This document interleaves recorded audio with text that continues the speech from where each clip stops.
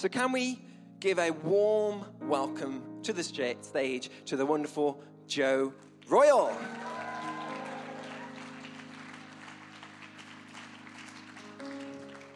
Well done, Joe. Thanks, Ben. Navigate the chair. That's obstacle it's number high one. Up here. The rest of it is easy from here on in. Once you've got on that stool, you're fine. That's good. So, Joe, a lot of people might know you. Yeah. But some people don't. So could you just give a little bit of background to you? Who are you, Joe Royal? Okay, I'm Joe. I'm married to Baz and mum to Noah and Isaac. They're off enjoying themselves right now. I work part-time in a youth offenders institution as a learning disability nurse in the mental health team. I've been part of this church for about 10 years. Currently leading a small group with Baz and currently Cafe Kids lead. Brilliant. I'm glad you mentioned Cafe Kids. Most of us are at work when Cafe Kids happens. Most of us, you don't see what goes on in that cafe. Can you just give us a brief insight into what Cafe Kids is, what happens on a Tuesday and a Wednesday? Yeah, so basically we have the cafe open, which serves great drinks and food, obviously. But then we transform the area to make it child-friendly. We make it safe. So we have like a baby area with baby gyms and different toys. We have toddler areas. We usually take over the foyer as well and have a messy play area, which gets lots of mess there, but it's a lovely place. People come and go. It's a bit of a relaxed environment. So we're open 9:30 till 12. Although it is relaxed, we've tried to introduce a song or a story time at the end of the morning, which has been really helpful in kind of creating community and bringing people together. So, yeah. Okay, so in what ways do you and the team, because I'm aware that there's a team that run Cafe Kids, and they're all very similar in that they're very chatty, relational people. So what do you and the team do to share the gospel through Cafe Kids? The team are fantastic. They're brilliant. I think there's something that Francis of Assisi says, which is preach the gospel at all times, and when necessary, use words. And I think that's so indicative of the Cafe Kids team. We're really diverse, so we're made up of, there's a couple of retired people that are brilliant. There's a student midwife, Ace. There's mums with young children. There's aunts that just kind of come along and help out. So, yeah, a fantastic team. And I think it's in everything that we do. It's how we interact with people. It's how we smile, how we encourage people, how we sit and listen to people, how we show an interest in people's lives. It's that opportunity to show that, to talk about the hope that we have and why we might have a different perspective on life. I think, just the environment of it being in church, of it being a fun, safe environment, it provokes questions from people, which is really good. And like I mentioned before, the time at the end where we do stories and songs, I always take the opportunity to let them know about different activities that are going on in church life. So, for example, the fun days, the Mark Ritchie events, the Alpha courses, and it's a great way to kind of introduce Jesus into the equation. Yep. So it just makes for a natural progression of conversation. And I guess my heart for the team is that we are intentionally there. We simply be, and it's being ourselves in that place and getting alongside other people in the season of life that we're in.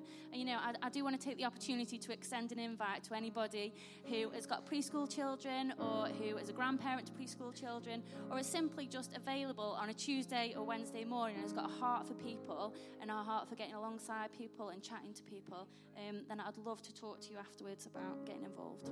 Absolutely. So to help encourage people further to get involved, what impact is Cafe Kids having? Just give us a brief insight into the impact that you're having as a ministry.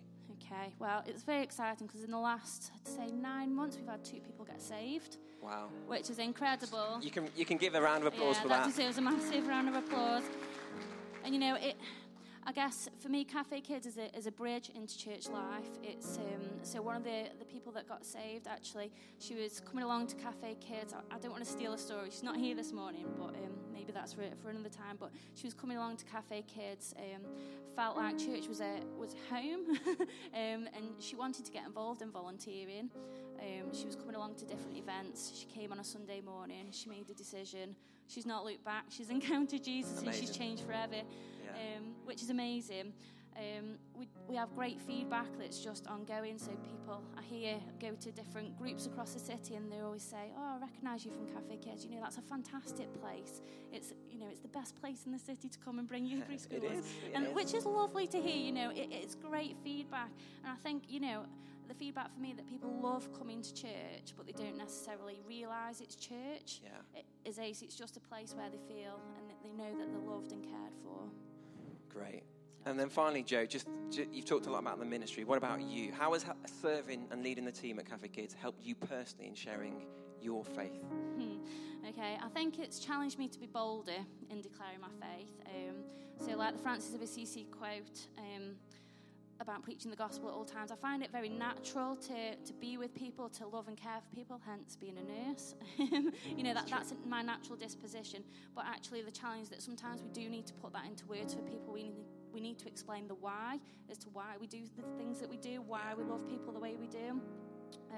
My favourite scripture is Isaiah 61, which says, "The Spirit of the Sovereign Lord is upon me, for the Lord has anointed me to bring good news to the poor. He has sent me to comfort the brokenhearted and to proclaim that the captives will be released and prisoners freed. He has sent me to tell those who mourn that the time of the Lord's favour has come." And that's our mandate as Christians. That's who God's called us to be. That's who we are in Jesus. And, I love that scripture that you brought this morning, Ben, because we stand in the righteousness of Jesus, and so therefore we are able to emanate him.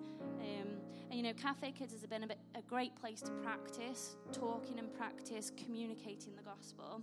It's been a fantastic resource to be able to bring people along to, friends that I've made along the way through different parent groups, different, baby massage. I've met people and I've brought them into Cafe Kids, and it's just been a great opportunity to build on those relationships in church without it being church. It's been great, and it's led to those natural conversations.